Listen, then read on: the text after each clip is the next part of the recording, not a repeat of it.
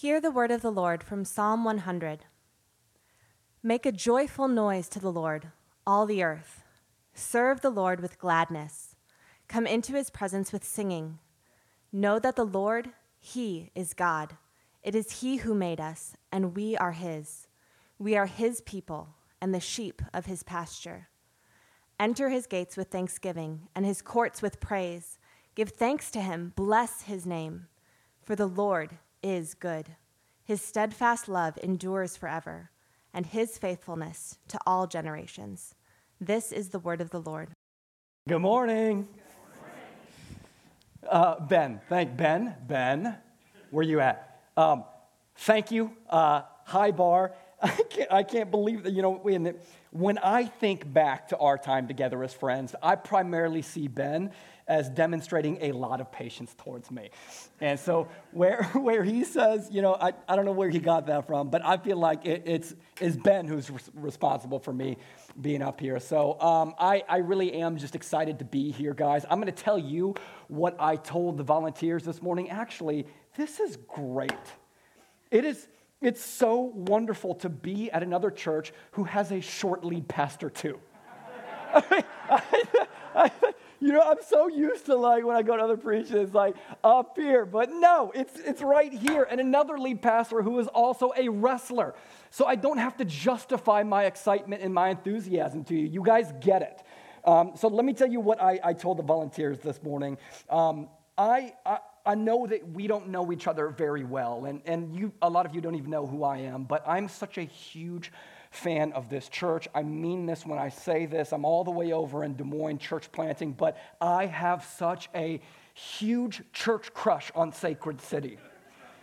And you need to believe me when I say that. I've learned so much from Sacred City. We're a part of Acts 29 too over at Frontier in Des Moines, and so on a monthly basis, I'm learning from Justin, learning from Sam, being refreshed by their presence. And I gotta be honest, it's been a little bit of a complex relationship with Sacred City because when I graduated from college, all of my friends went here to plant this church.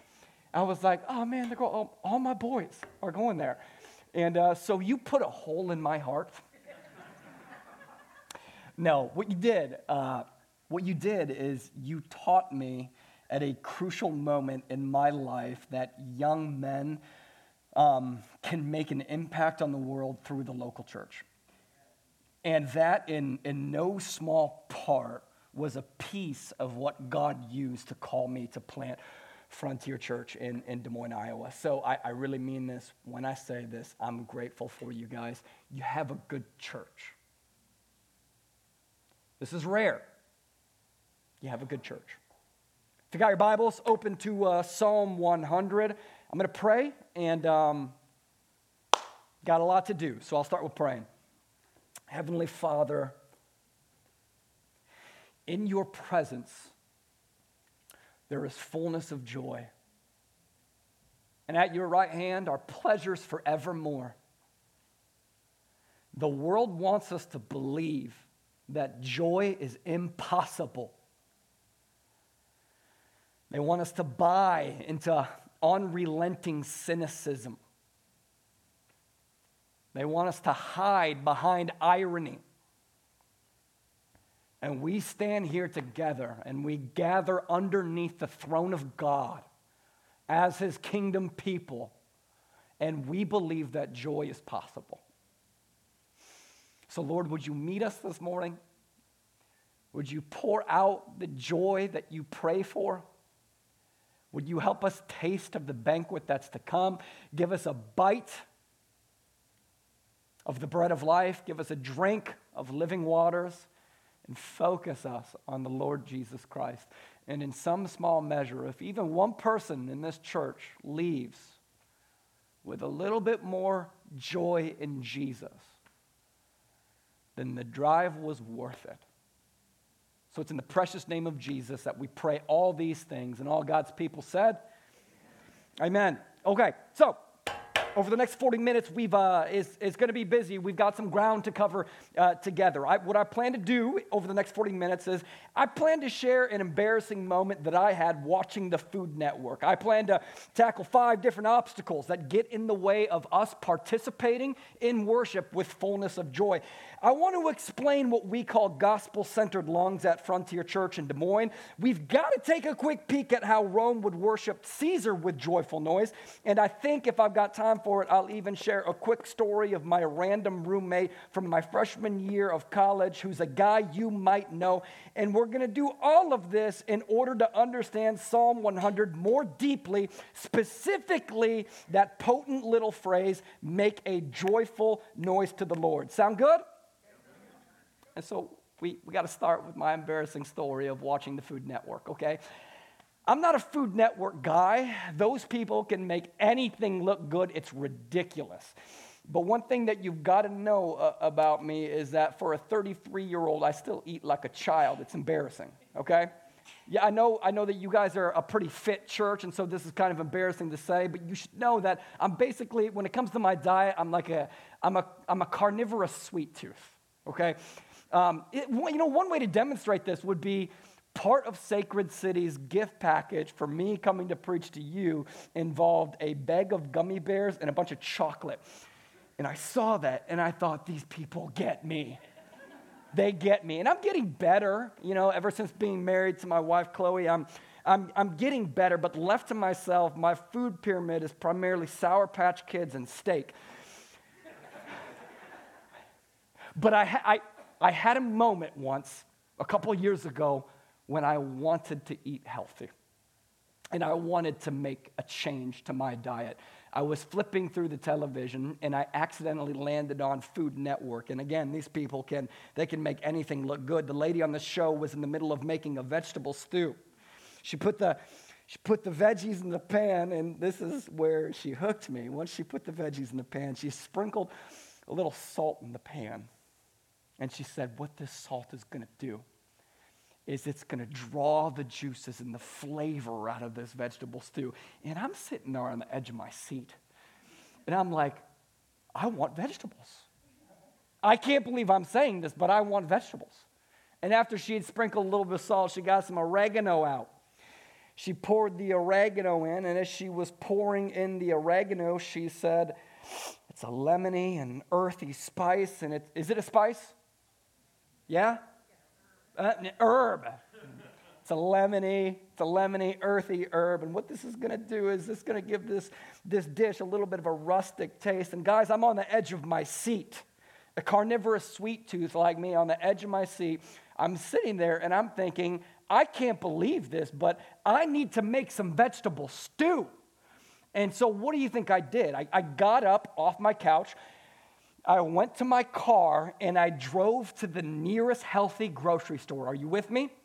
I got up off my couch, I got into my car, and I drove to the nearest healthy grocery store to me, and then I drove right past it. And I went to Burger King, and to my great shame, I slammed a Whopper. Epic fail. And as I'm sitting there in my car, eating a Whopper, shame eating, I have this light bulb moment.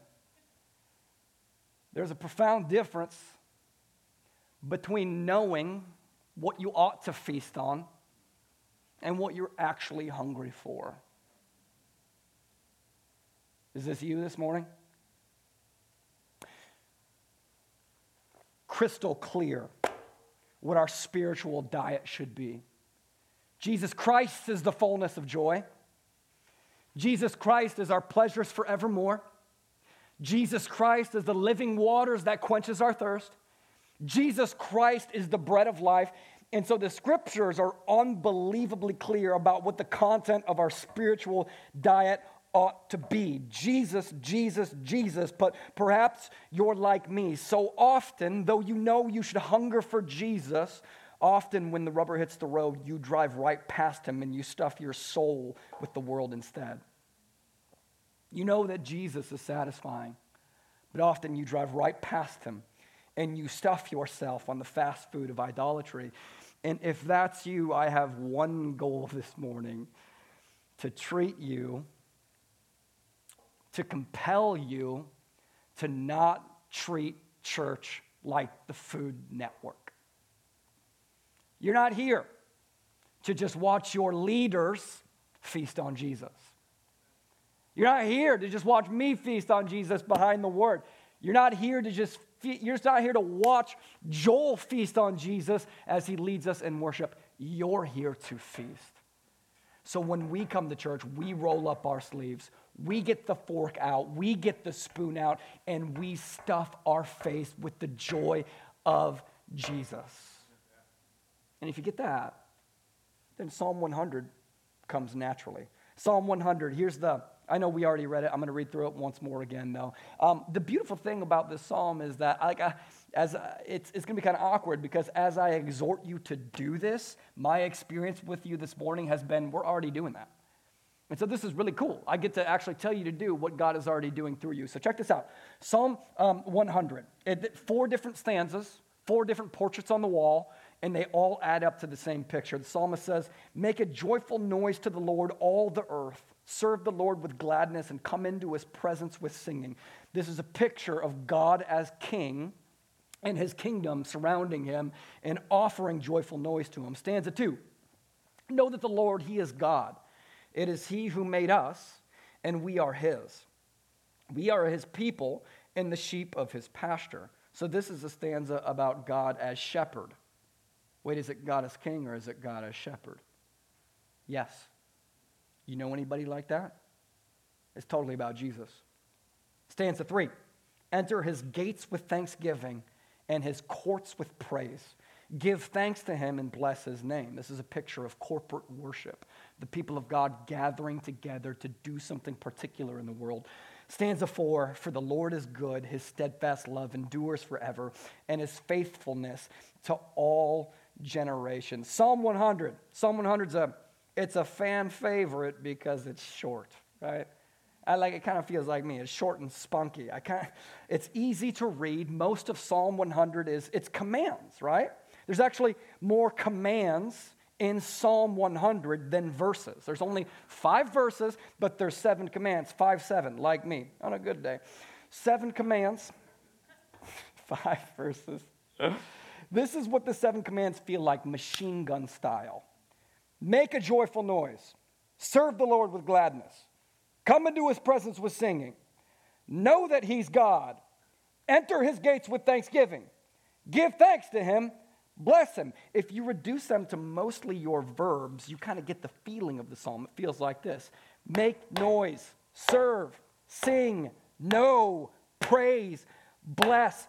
There's actually more exclamation points in Psalm 100 than there are verses. That's pretty dope, right? And though it's appropriate to apply this to all of life, but we should notice that it's a psalm that's primarily about corporate worship. It's primarily instructions for how to worship God for when we gather together in the church. And this is where I think modern people get a little touchy, is that the Bible actually tells us how to worship and not just what to worship. And we know this is the case because verse 2 talks about, quote, coming into his presence, which is Old Testament language about coming into the temple. And as if that's not clear enough, verse 4 makes it explicit by referencing God's people coming into his courts and his gates with singing. And so these are corporate worship instructions. And you just don't need a seminary degree to see what the main point of Psalm 100 is. God demands to be worshiped, as verse 1 says, with joyful noise. And at one level, that's super simple, right? Got it. Let's pray. Don't ruin our lunch plans. Just make a joyful noise.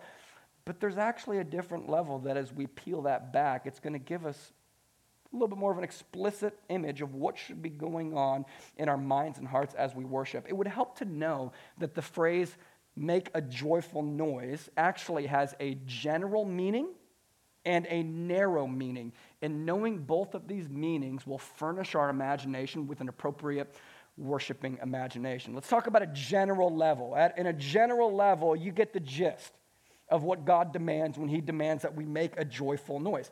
at a general level, it's just a junk drawer phrase that represents all the different ways that God demands to be worshiped in all 150 Psalms. If you kind of do a sample throughout the Psalms, God demands that we worship him with loud noises, praises, crashing cymbals, trumpets, loud singing, pleasure, joyous noise, giving thanks with a trumpet, harp, strings, pipe. In other words, the phrase make a joyful noise is actually an external, not just an internal response to God. Well, I make a joyful noise to the Lord in my heart. That's great. It's actually just not what Psalm 100 is about, though. And so as we narrow our meaning down from a general to a narrow meaning, we start to see more about what exactly God is demanding us to do, because it has a more culturally specific meaning that, again, is going to furnish your mind with an appropriate worshiping imagination. That phrase, joyful noise, is small, but it's explosive, because in the ancient world, this phrase was not first and foremost a religious phrase, it was political. And the bearing it had in the ancient world was it almost always referred to the exuberant fanfare that you would give to your king when enthroning him. So, for instance, in the ancient world, what the Romans would do is they would demonstrate their allegiance and their loyalty to King Caesar with loud noises of praise, with joyful noise. They would demonstrate their allegiance to King Caesar with exuberant fanfare. They would surround their king with joyful noises. It's not hard for us to imagine the Romans surrounding King Caesar with Caesar, Caesar, Caesar. All these loud noises. And in fact, and this is important, not to celebrate the enthroning of King Caesar in a way that was public and visible would have been considered an act of treason. You get that? When you get that, when you see the bearing that this has in the ancient world, when you get that, you begin to understand what God demands of you when he demands you to worship him with a joyful noise as a church. What we're doing here is we're coming together as the kingdom people of God, and we are enthroning Christ Jesus on our hearts. And to do that, to demonstrate that to the world, we're making a joyful noise to him as our supreme king over the cosmos. It turns out that, whatever you think is a postmodern person, that Sunday mornings aren't just a personal spiritual experience. And so here's the deal. When we start to furnish the imagination with the throne of God, the kingdom of God, we're getting super close to the red hot center of the sermon this morning. So what we need to do is we need to roll up our sleeves and get as practical as possible about Psalm 100. Because at one level, it's just like, bro, I get it. Make loud noises. Sing. And there's like this other level where it's hard to do this. Maybe you're like me. You find yourself at the corporate gathering on Sunday mornings. You're at church, and the preaching of the gospel fills you with this glorious joy so that it feels like joy is pouring out of your ears, and the Holy Spirit strikes you with a delight that feels like a lightning bolt to the heart, and the time comes to sing to the Lord with a joyful noise and worship, and you stand ready to roar, and you open your mouth, and a squeak comes out. It's like there's this wall between us and our participation with God as King, with fullness of joy. And what I want to do is I want to identify this wall and exactly how we tear it down. So we're going to walk through 5 ingredients that constitute this wall that stands between you and worshiping with fullness of joy. 5 different ways to tear down this wall. And as we do, my prayer is that you pick up a sledgehammer and that we tear this wall down together in the pursuit of white-hot, joy-filled, God-centered worship. First, in order to worship the Lord with joyful noise, we must tear down our secular imaginations. Let me unpack this. The inner workings of most of our imaginations and what goes on in our mind has primarily been shaped by the secular world in such a way that most of us probably approach worship with an empty head.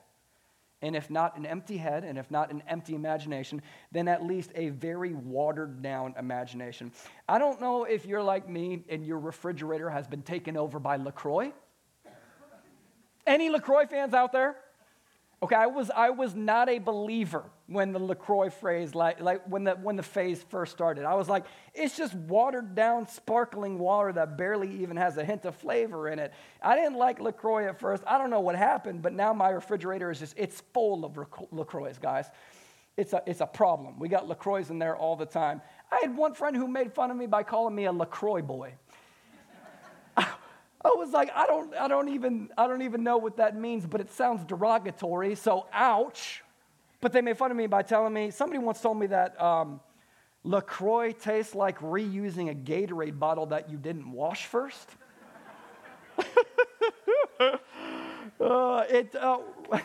Somebody else told me it tastes like sparkling water driving by a fruit stand. And so much of what passes for biblical Christianity is it's actually just LaCroixtianity. It's vague spirituality with barely a hint of Jesus in it. Vague religion with barely a hint of Jesus. And this creates a watered-down faith, and this watered-down faith, it shows itself in how we worship on Sundays. But this is not the case with the psalmists. When you read Psalm 100, you get this kingly imagination, this worshiping imagination that the psalmist brings to worship. You can almost imagine that when God's people gathered together in worship, they had this picture of God being enthroned above them in praise. They had this picture of the angels singing praises to God. They had this picture of the seraphim, right? Fawning head over heels for God at the foot of his throne. And this was their worshiping imagination. If you could go and find an Israelite in the temple in the midst of worship, and you could crack their head open, or you could do an MRI on what's going on inside of their mind would have been filled with a picture of God being enthroned above them. It was their worshiping imagination. And this is important because if you come to worship with an empty head rather than a worshiping imagination, if you come to worship with an empty head like the secular world wants you to, there are consequences. What you do with your imagination in corporate worship, it's not private. It's actually deeply consequential to the rest of the body, because if you refuse to fill your imagination with the enthroning of God as king, you're going to be the guy who thinks, oh, that's the wrong slide. Everybody can feel that, right? If you come to church with an empty imagination, you'll be the guy who's like, oh, I could have said that better.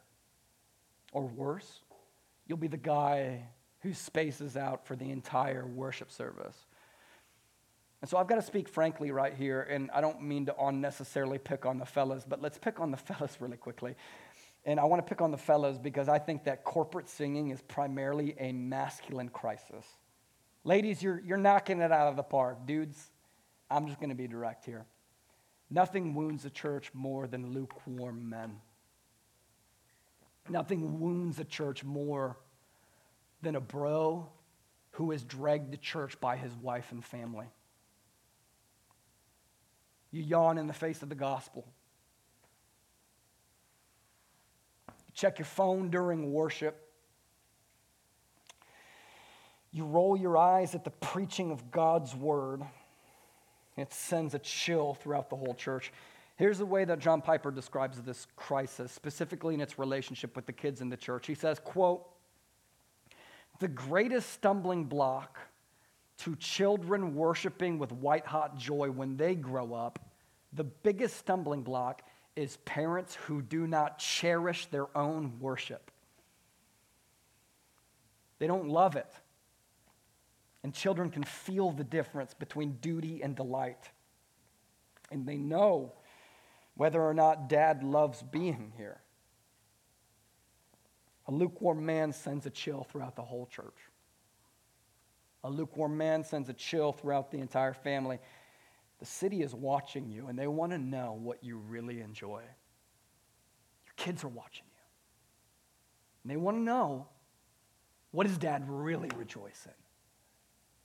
I've seen him in front of a football game, and when he comes to church, he mumbles along with his hands in his pocket, and who is the shadow of a man I see at home? So it's actually pretty imperative that you furnish your mind with an appropriate worshiping imagination, precisely with the biblical imagery of God as king, as sovereign ruler and reigner over the cosmos. And if you don't know where to start with this, meditate on Ezekiel, Isaiah, or Revelation's throne room visions of God, but don't show up empty-headed. You got to be able to see past Joel when he leads us in worship. You got to be able to see past Justin when he leads us in worship. As excellent as those men are at their vocations, you must see beyond the shadows of earthly worship and peer into the reality of heavenly participation of God as King. This is a game changer. And my other 4 notes are they're a lot quicker, okay, so don't worry. So first is tear down your secular imagination. The second thing we need to tear down to participate with white-hot joy is we need to tear down our binary distinctions between joy and sorrow. Biblically, joy is a non-binary affection for God that is rooted not in any sort of circumstances that can be taken away, but is rooted in the soul satisfaction in who God is and what God has done for us. And that means that biblical joy is deep enough and wide enough and rich enough and vast enough to actually coexist with the whole human experience: sadness, sorrow, contrition, repentance, lament. Joy is big enough to get its arms around all of those affections when you bring them into the corporate gathering. And this is important because this is what makes biblical Christianity different than happy clappianity. Everybody's been around happy clappianity, and it drives us nuts. Amen? When God demands that you fight for joy in worship, He doesn't mean that you pretend like everything's okay and you plaster on a fake smile and you mindlessly clap along. You should fight for joy, and you should clap. But we don't have to participate in happy clappianity. And so this is good news for those of you who battle with depression and sickness, because you need to know that depression and sickness are not actually opposite of biblical joy. Joy is not actually at odds with your sorrow. Joy, if you're a Christian, is actually what's at the bottom of your sorrow.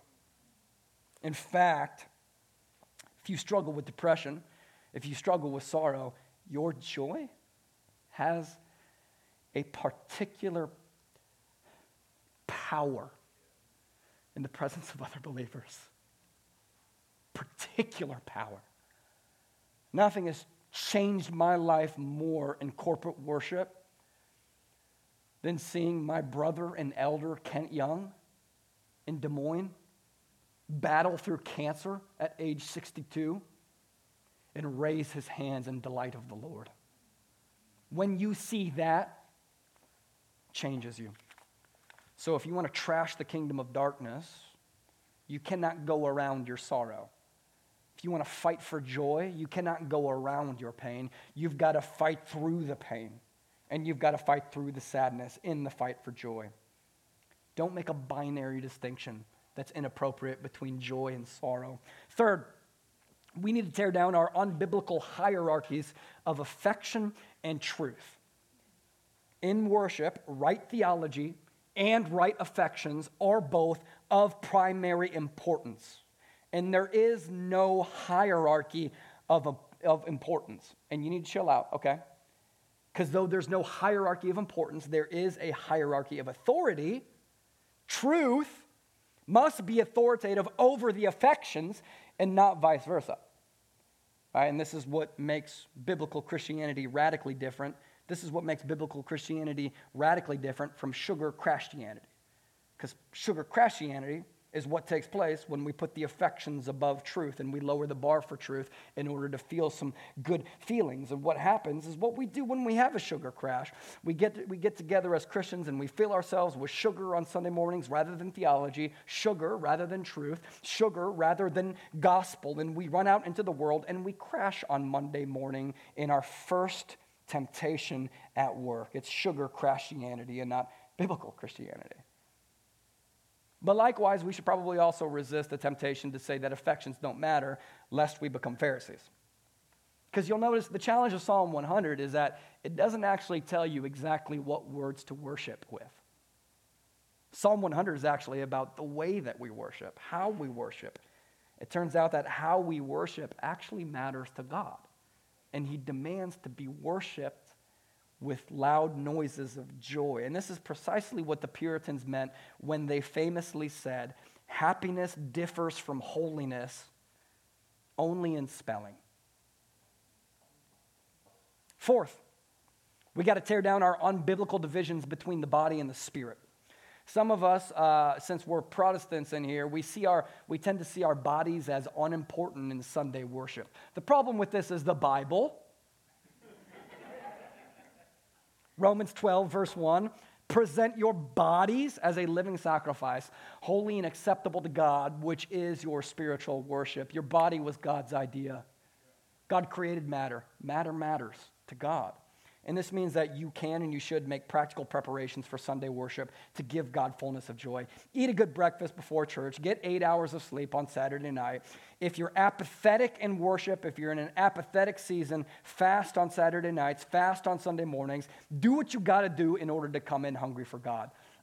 Former athletes, treat Saturday nights before church with as much intentionality as you treated the night before your football game or basketball games.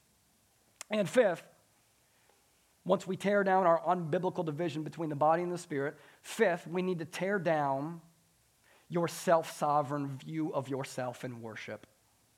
Let me say that again. Tear down your self-sovereign view of yourself in worship. When you come to church on Sunday mornings, it's just really tempting to view your worship of God as initiating the relationship with God, isn't it? Right? Like you could make the first move on God. Like you've got the first word. It's really tempting. But if you do this, what you end up doing is you end up inserting yourself as the sovereign player in worship rather than understanding God as the sovereign player in worship. And this is probably the root of all heresy, right? If you get the first word, this is where it goes wrong. You think things like, well, if I just sing loud enough in worship, then God will love me. Wrong. God always gets the first word in worship. We always get the second word in worship. God has the first word. We always respond. We call this having gospel-centered lungs at Frontier Church in Des Moines. Gospel-centered lungs. We breathe in God's grace, and then we sing out God's praise. In that order. First, we sing in God's grace, or we breathe in God's grace, and we sing out God's praise. Gospel-centered lungs. Because here's the gospel.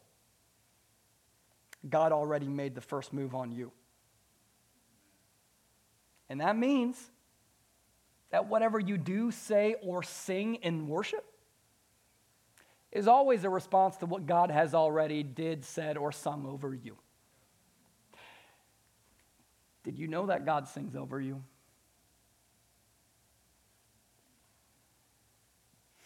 Zephaniah chapter 3, verse 17. The Lord your God is in your midst, a mighty one who will save.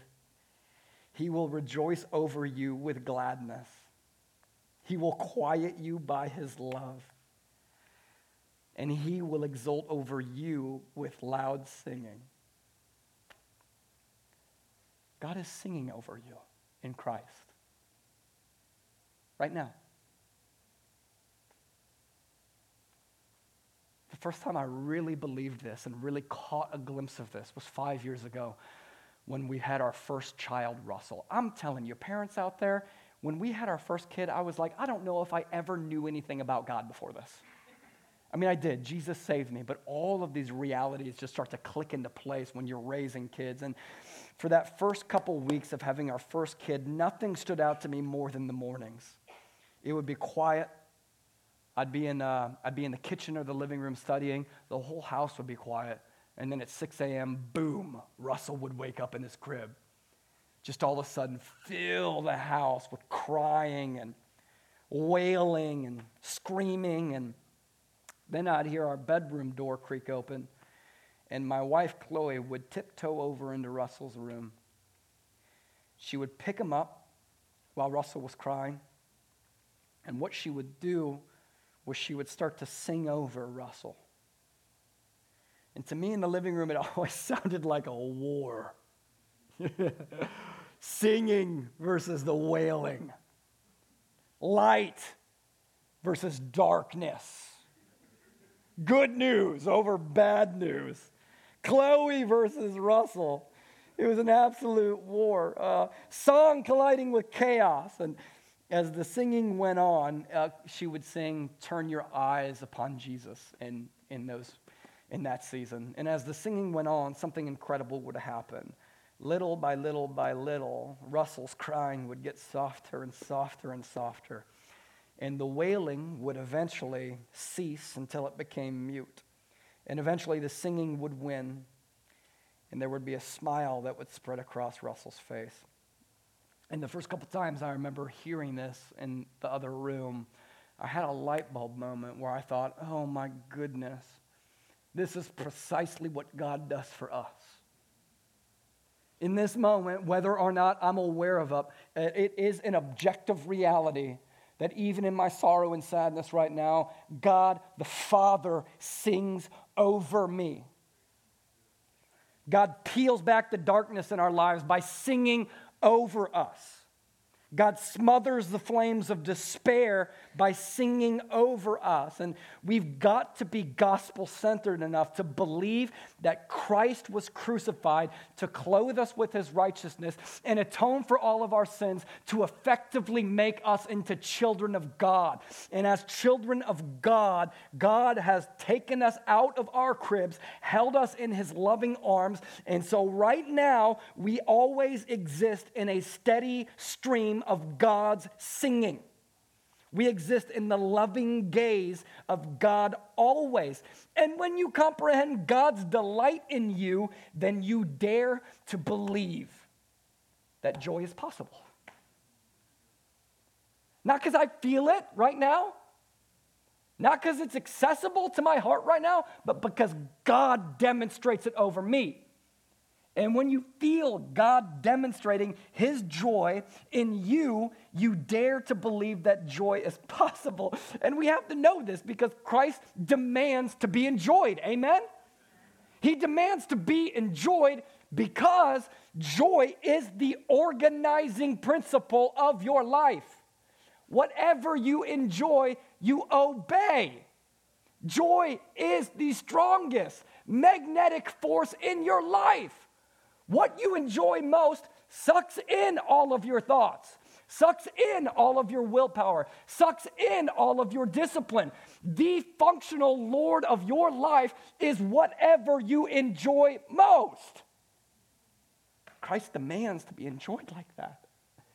And he demands to be enjoyed because, not just because joy is the organizing principle of our lives and that our supreme joy dictates our decision making. He demands to be enjoyed because joy makes you strong. Joy is where you get the power to obey him. Joy is where you get the power to glorify him. Joy is what allows you to run through a wall for Jesus. Those who have joy in Christ are those who have the strength to say no to sin, no to the world, no to idolatry for God. Like, it's not a cute phrase in the Bible when the Bible says that the joy of the Lord is my strength. That doesn't mean, wouldn't it be nice to feel good? It means what it says.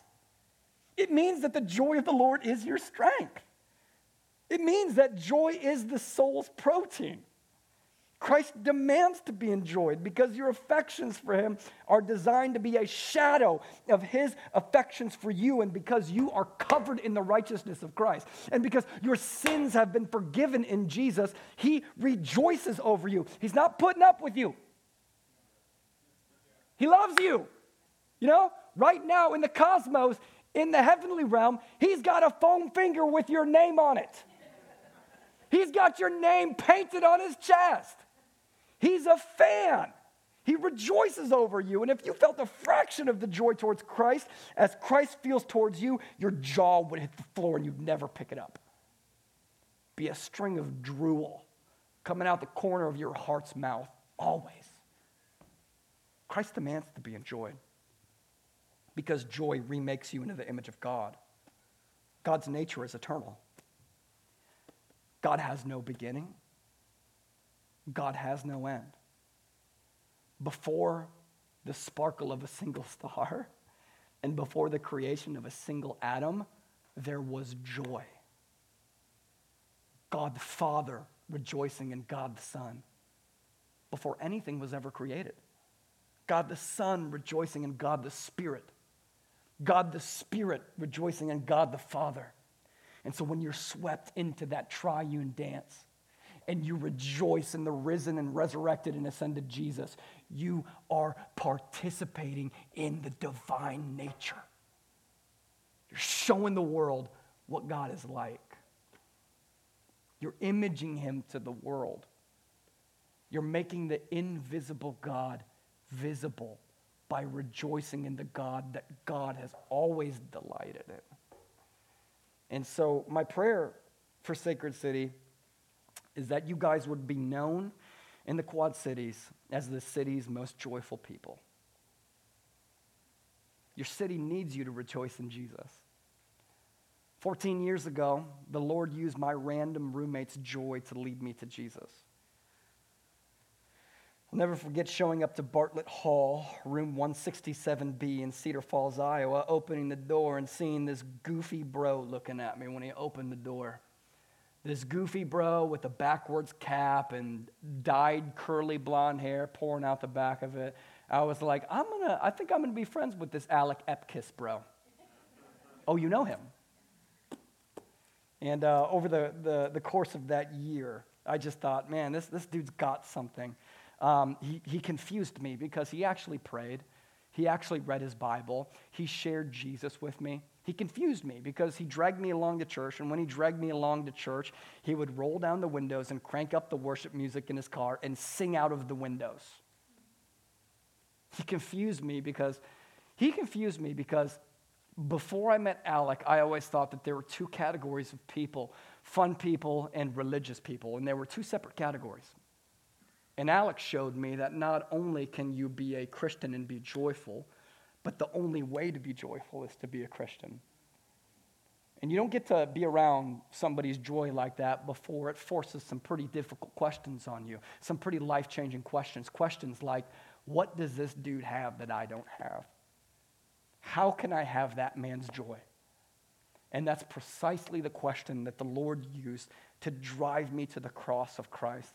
And so I'm not overstating things when I say that by the grace of God, I'm here because of the joy of Alec Epkiss. By the grace of God, I'm a Christian because of the joy of Ben Mossback and all the different ways you were patient with me. Your joy is not a tertiary thing. The world is watching the way that you worship. They want to know what you really worship. Your city is watching you. Your kids are watching you. So my prayer is that this would be the city's most joyful church. Pray with me.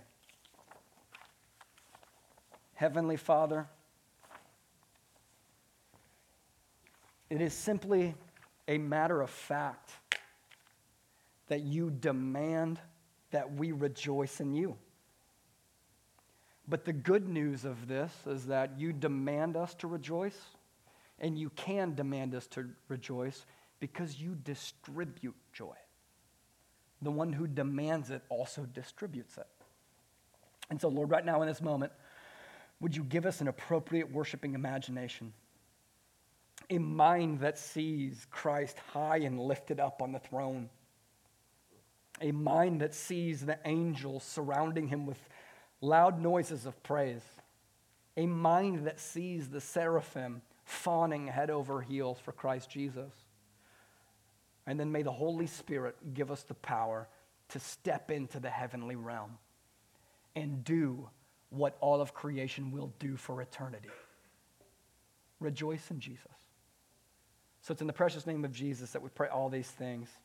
All God's people said, Amen. Amen.